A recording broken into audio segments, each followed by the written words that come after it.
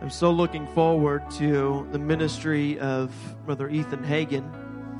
He's going to be with us here in just a couple of weeks, and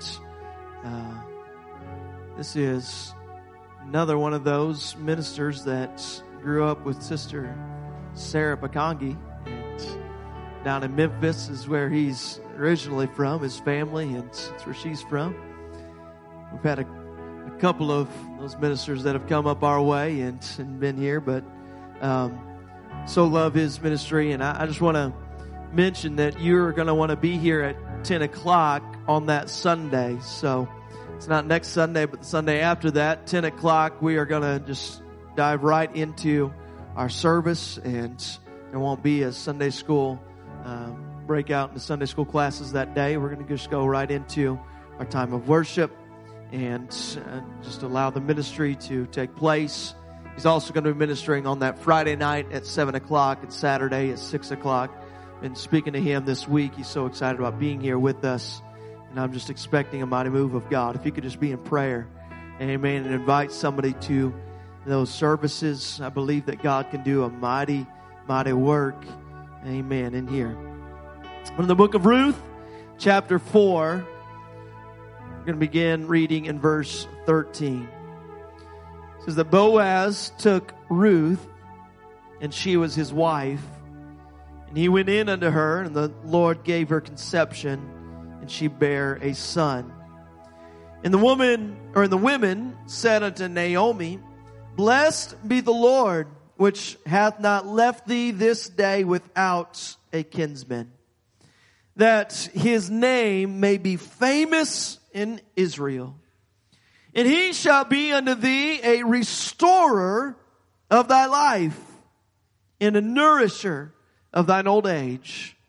For thy daughter-in-law, which loveth thee, which is better to thee than 7 sons, she has borne him.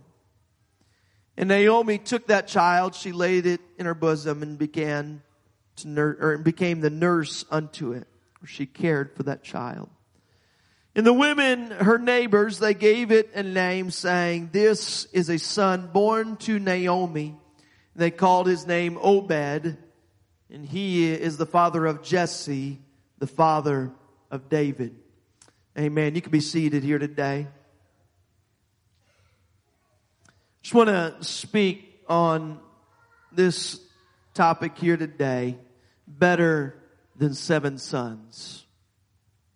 It's a peculiar phrase that comes from that passage there where we see the women of the neighbors of Naomi, and they're speaking to her after this child is born. And they are speaking to this elderly woman, this woman who, if you know her story, and we'll get into it a little bit in case you don't, she's gone through and experienced a lot of grief in her life, but they tell her that this daughter-in-law of hers, this daughter-in-law who has given birth to this boy, that she is better than 7 sons. Now, I don't know about you, but when I read this passage, there are so many elements of this story that they strike me. They just jump out of the page at me, and I try to imagine myself in the role of Naomi. This elderly woman who is there, and she is witness to the birth of this child. Now, maybe you have to understand a little bit more about Naomi to fully comprehend what is going on here, but first, I do just want to point out a few things from this particular passage that jump out at me. The first thing what we see is that Boaz takes Ruth to be his wife. It's not long after the wedding day that Ruth gives birth to a son. On the day that the child is born, the women of the town, they begin to tell Naomi, who is the mother-in-law of Ruth from Ruth's previous marriage to her late husband, that Naomi is blessed, that she is favored by God. These women, now, putting myself again in the place and the role of Naomi, she obviously has some good relationships, some friendships with the ladies of the town, her neighbors. She has built up a camaraderie with them, that they are there. They know her story. They know what she's gone through. They are celebrating this with her. They're so happy for Naomi. They begin to celebrate the birth of this child. And I can just imagine the elation that is on their faces, that these women, so happy for Naomi, who had lost everything, but who now has this child that she's able to care for. See, Naomi, she is old by this point. She's well past her childbearing age. Now, previously, she did have 2 sons. And these 2 sons, and her husband Elimelech, they, at a time of famine in Israel, decided that it was best to leave Israel and to go into the neighboring country, the land of the Moabites. Now, the Moabites, these were the people that they were, they did not worship God. They worshiped Molech, and this was really, it was the family, their family tree can be traced back to an incestuous relationship between Lot and his daughters, and that is where the Moabites come from. They were always, from their very beginning, a cursed people in the sight of God. But Elimelech and Naomi and Mahlon and Chilion, their 2 sons, decided in the midst of this famine, we're going to go into this other land, the land of the Moabites. And while they were there, Elimelech, he passes away, the husband of Naomi. And then her 2 sons, who had both married ladies of the Moabites, these 2 sons, Mahlon and Chilion, both of them end up passing away as well. It's at this time that Naomi finally realizes it's probably time for me to make my way back home. She tells her 2 daughters-in-law, these 2 who are no longer espoused, their husbands have passed away. They really don't have no connection necessarily to Naomi at this point. She tells them, you stay here. And it's likely out of the fact that she knows that they're not going to be accepted in her hometown. These are Moabite women. They're not going to be loved. They're not going to be cared for. They're not going to understand why they're the outcast from society. And so she tells them, you just stay here and I'm going to go back home. Now, these 2 women, the one named Orpah and the other Ruth, they have a decision to make. And Orpah, she listens to her mother-in-law, and she decides, I'm going to stay here and allow you to go back home. But Ruth makes a declaration. She says, I will not leave your side, Naomi. I love you. I'm thankful for everything that you've done for me. In fact, since I had married your son and we had become a family, you have told me about your God. And there is something about your God that stands apart from the God that I was raised to serve. There's something about your God that I cannot leave him. And she makes the declaration. She says that your God will be my God and your people will be my people. And it says in Scripture that Ruth clave to her mother-in-law, Naomi. She would not let go of her. And she says, if you're going home to your hometown, I am going with you. And so we see this foreigner, Ruth.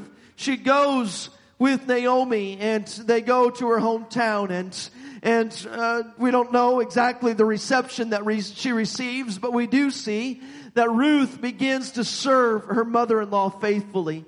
That them now not really having a source of income, for at that time the husbands were the ones that they would go out, they would work, they would care for the family.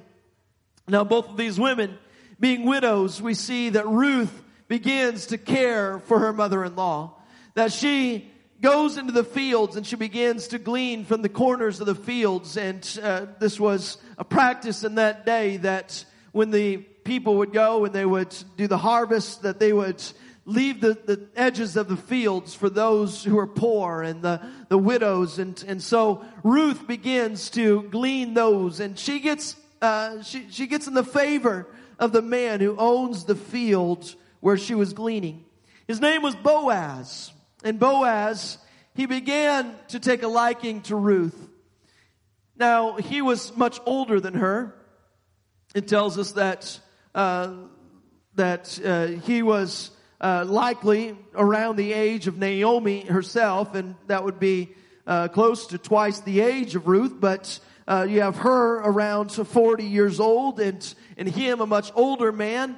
But he saw her faithfulness to her mother-in-law, and he began to tell his workers who were out in the fields, I want you to leave just a little bit of extra for this woman, Ruth. I want you to leave a little extra here and there. And so we see this God taking care of Ruth and Naomi. We see them being taken care of through the kindness of Boaz. But there's something down deeper that Naomi has, a desire that she has that's more than just being taken care of.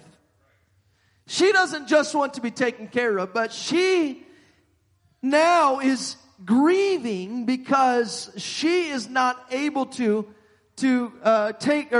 carry on the promise of the Abrahamic covenant.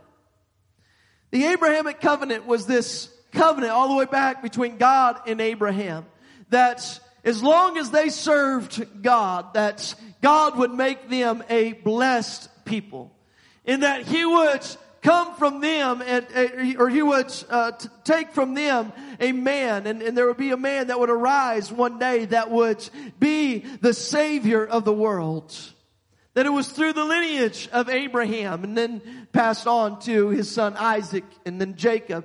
And eventually we even see from the sons of Jacob, it was Judah, that it says that the scepter would never leave the family of Judah. And Naomi, she being from the line of Judah, she had a responsibility. She had a promise that she wanted to cling to. The promise was that there was one of these women from the tribe of Judah that would one day give birth to the Savior. There's one of these women that they had the promise that out of their seed would come the Savior of the world. So that out of the tribe of Judah, one of them would give birth to the one who would take away the sins of the world. This was the promise. And so Naomi, she carries with her this great weight that she had two sons to carry on her name, but those two sons, they did not give birth. These two sons, they were not able to carry on the family tree, and so with them, the family tree stopped. Their family name stopped. So Naomi, she begins to think about the law, the Old Testament law, or the law in which they were living under in that day. And there was this practice. And I'm kind of laying down some groundwork here today. If you can follow with me, there was this old Jewish law that was called the kinsman redeemer. It was the act of the kinsman redeemer. And this is something that, in order to carry on the family name, when there was a widow who did not have children, when she did not have somebody to carry on her family lineage, it was the responsibility of somebody within their family to help carry on that name. They would marry them, and they would bring a child. And so Naomi, taking her daughter-in-law Ruth and saying, we are going to take this man Boaz, who Boaz was her husband Elimelech. It was his relation. And she says, I want you to go into Boaz, and we are going to take this, or remind him of this duty that they have. And Boaz eventually does go, and he takes Ruth to be his wife. And through that, we see that Ruth is able to carry on the name and the lineage that out of them, perhaps could come the Savior. Now this is a promise. This is a promise that Naomi was holding on to. It refers to this child as being the child of Naomi. Ruth was the one that gave birth to it. But it was through the act of Naomi. And it was through her belief in the promise. It was through her belief that God had a purpose and a plan that was far greater than her, and she wanted to play a part in it. She did not let go of the promises of God. She believed in them. And through that, we see that she is able to raise a child that would not only be called Ruth's child, but it would be the child of Naomi. I wonder if there's somebody here today who you've had some promises.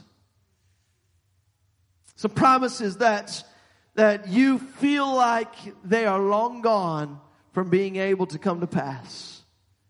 Things that in your time of prayer that you feel that God, He has told you and He has, that you believe in the scripture, that you held on to these promises. And sometimes those promises seem as if they have gone by the wayside and they're dead. But is there somebody here today who could be like a Naomi and you would say, I'm not going to let the promises of God just die off, but I'm going to hold on to the promise. I'm going to keep believing that God is able to do that which He promised, that God is able to carry out the things that I believe that it's going to take a miracle for it to happen, but it's going to take place.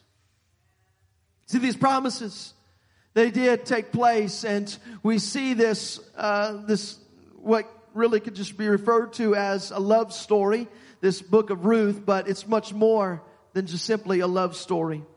This is a story about the promises coming to pass. This is a story about redemption. This is a story about a woman whose life had been wrecked, and her seeing God begin to resurrect her life. We see a story of devotion as this woman Ruth clings to her mother-in-law Naomi. We see this story of Ruth that it brings to light so many aspects of what it means to follow God. That when things are falling apart, we don't just run and hide. We don't give up on God. When things seem as if they're a mess, we still understand that God, you are in control. Right? He hasn't stepped away from the throne. That just because things look a little bit messed up in your life doesn't mean that God has stepped away from the throne and He no longer has control. That just because your life isn't where you want it to be doesn't mean that God is not able to get it back to where it ought to be. See, Naomi, her life was a mess. She had lost everything. She was there in a foreign land. She was in a place where she thought perhaps things were going to be okay because her son, she did have 2 sons. They were able to fulfill the promises of God, but now everything has been taken from her. In fact, it was so bad and she was so bitter about what had taken place in her life that when she was in conversation with Ruth as they began to come back to her hometown, she tells Ruth, she says, I don't want you to refer to me any longer as Naomi. Nobody's going to call me Naomi anymore, but instead I'm going to be known as Mara. Mara means bitter. Just call me bitter. That's what I am. I'm bitter for what God's done to me. I'm bitter for everything that I've lost. I'm bitter that everything in my life has come to ruin. I'm bitter. She comes back into this place, and even in her brokenness, even in her place of bitterness, she has a God who loves her. She has a God who is working behind the scenes. And I don't believe that it's just by her machinations that all of this fell into place, but it was God's hand at work every step of the way that we see this declaration that would eventually be made by the townswomen that would say, Naomi, you are blessed. This child is going to bring life back to you. This child is going to bring peace back to you. This child, he is going to help you in your old age to restore life to you. You may have come back home bitter, but now you're full. You may have come back chasing after the promises and wondering, where did they all go? And it looked like everything was falling apart. And they say to her, they make this statement that this daughter-in-law, Ruth, she is better to you than 7 sons. Now, as I looked through the commentary of this passage, I came across that phrase, better than 7 sons, and realized that this was not just simply a number that they were throwing out, 7 sons, but that 7 sons was used in that day as a metaphor for the perfect family. It was a perfect family that Naomi wanted. It was a perfect life. She had it. She had Elimelech. She had Mahlon, Chilion. She had her son. She had 2 great daughters-in-law. She was happy. Things looked like they were going to be great. She had the perfect family. But then what do we do when the perfect situation all falls apart? What do we do when what looks like it's perfect begins to crumble? What happens when what we think is the right path forward and the perfect way for my life to happen, when all of a sudden I run into some roadblocks in life? What happens when the perfect situation, it's no longer perfect and I'm standing here and I have to reassess, where am I at? What is my place in life? What am I to do now? Because everything is not as I thought and dreamt it to be. The perfect situation is no longer, so now what do I do? And all she had now was this daughter-in-law who clave to her. This Moabitess woman who Ruth was devoted to her, and yes, that was better than nothing, but for her, is this really the promise? Is this really what she desired in life? Well, here's what she had to come to. The realization is that God's ways are better than our ways. His thoughts are higher than our thoughts. And that even when life does not look perfect, that God's ways, sometimes they look messy. Sometimes His ways, they don't look perfect, but we realize that they are perfect. That perfect doesn't mean perfection. Perfect doesn't mean pristine. Perfect doesn't mean clean. Perfect doesn't mean it's not messy. That perfect simply means that God is going to use this story and He is going to He's going to allow some things to happen so that He can be glorified in the end. That through your situation, through anything that, wherever you find your life, in whatever state you find it in, that God is able to get the glory. And when we begin to realize that even when things don't look pristine, even when things look messy, that God is able to come and He's able to carry me through it. And I can begin to realize who God is in His fullness because He's allowed me to go through some things. When you go through some things in life, you begin to trust God. You see, to that point, her perfect picture, her perfect family that she had in mind was a family that they depended not on God, but they depended on what around us can satisfy us. In the middle of a famine, let's go run here and let's go find what's going to sustain us over in the foreign land. Well, let's go over there and find out, how we can get through life instead of just depending on God. Instead of trusting that God was going to take care of them. See, Ruth was this woman who, she came from outside the Abrahamic covenant. Ruth was an outsider, but yet God was going to use Ruth mightily.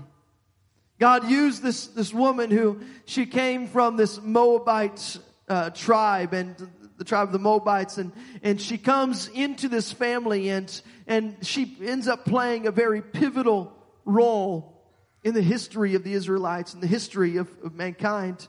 Because Ruth, she comes and bears this son named Obed.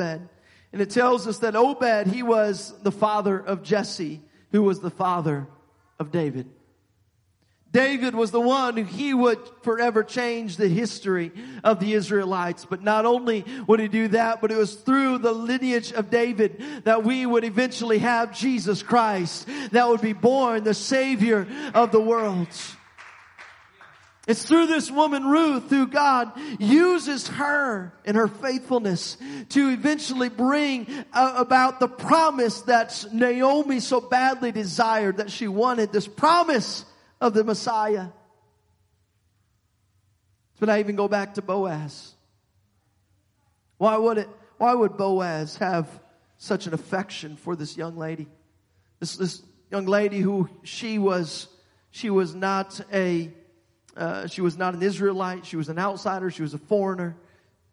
Why would he have such affection for her? And you may wonder that until you begin to see who was the mother of Boaz. And if you see that, then it becomes clear why Boaz may show such kindness to this outsider, because the mother of Boaz was a woman named Rahab. If you know anything about Rahab, she was the woman that was in Jericho. When Joshua and the Israelites began to plan their attack and come into the promised land, Joshua first sent the 2 spies over, and they went into Jericho. They're being chased by the soldiers there in Jericho, and there's this one woman, a harlot. She hides them.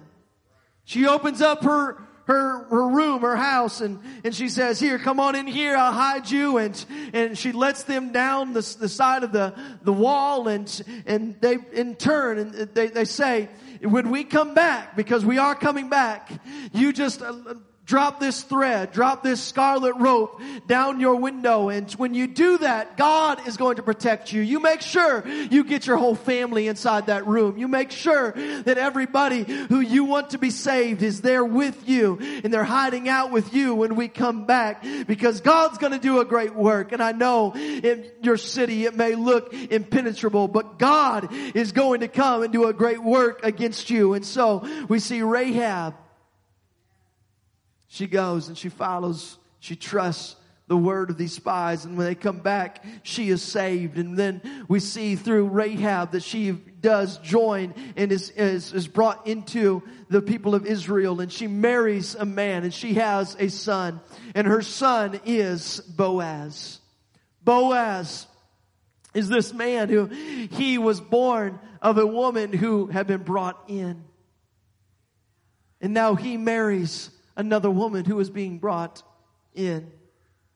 And here's just what I want to share today. And I don't have a long message here for us today, but I want to just share with you today that wherever you are at right now, it doesn't matter if you feel like this is something that you were born into, or you feel like an outsider today. I want to tell you that God loves you. He has a purpose and a plan for your life, that God sees you where you're at. And it doesn't matter what your background is. It doesn't matter what your family tree is, that God has a place for you.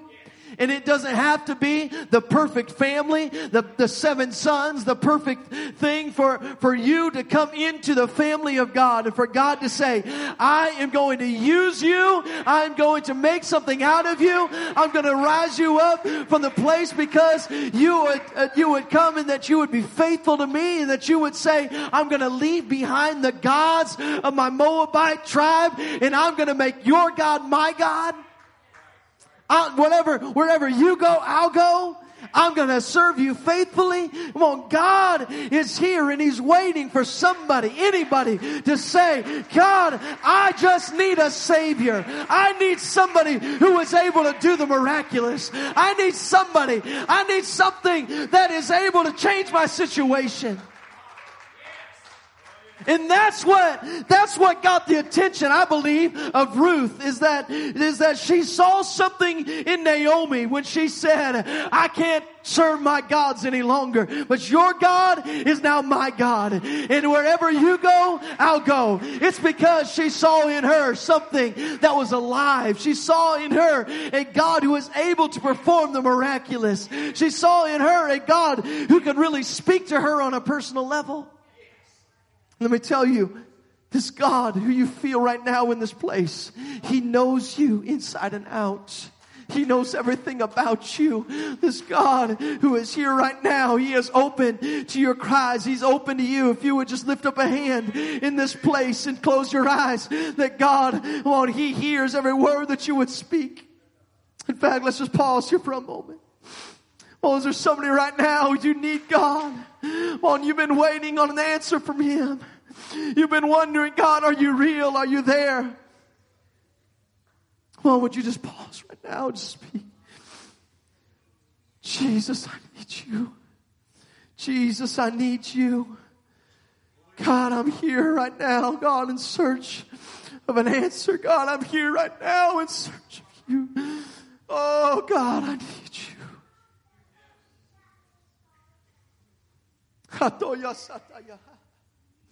Well, He's here right now. He's here right now. This God that was better than 7 sons. This God who was able to take what we thought was a perfect family, that everything came crumbling down. He was able to rise up from the midst of that imperfection and to make of her to be among the lineage of Jesus Christ.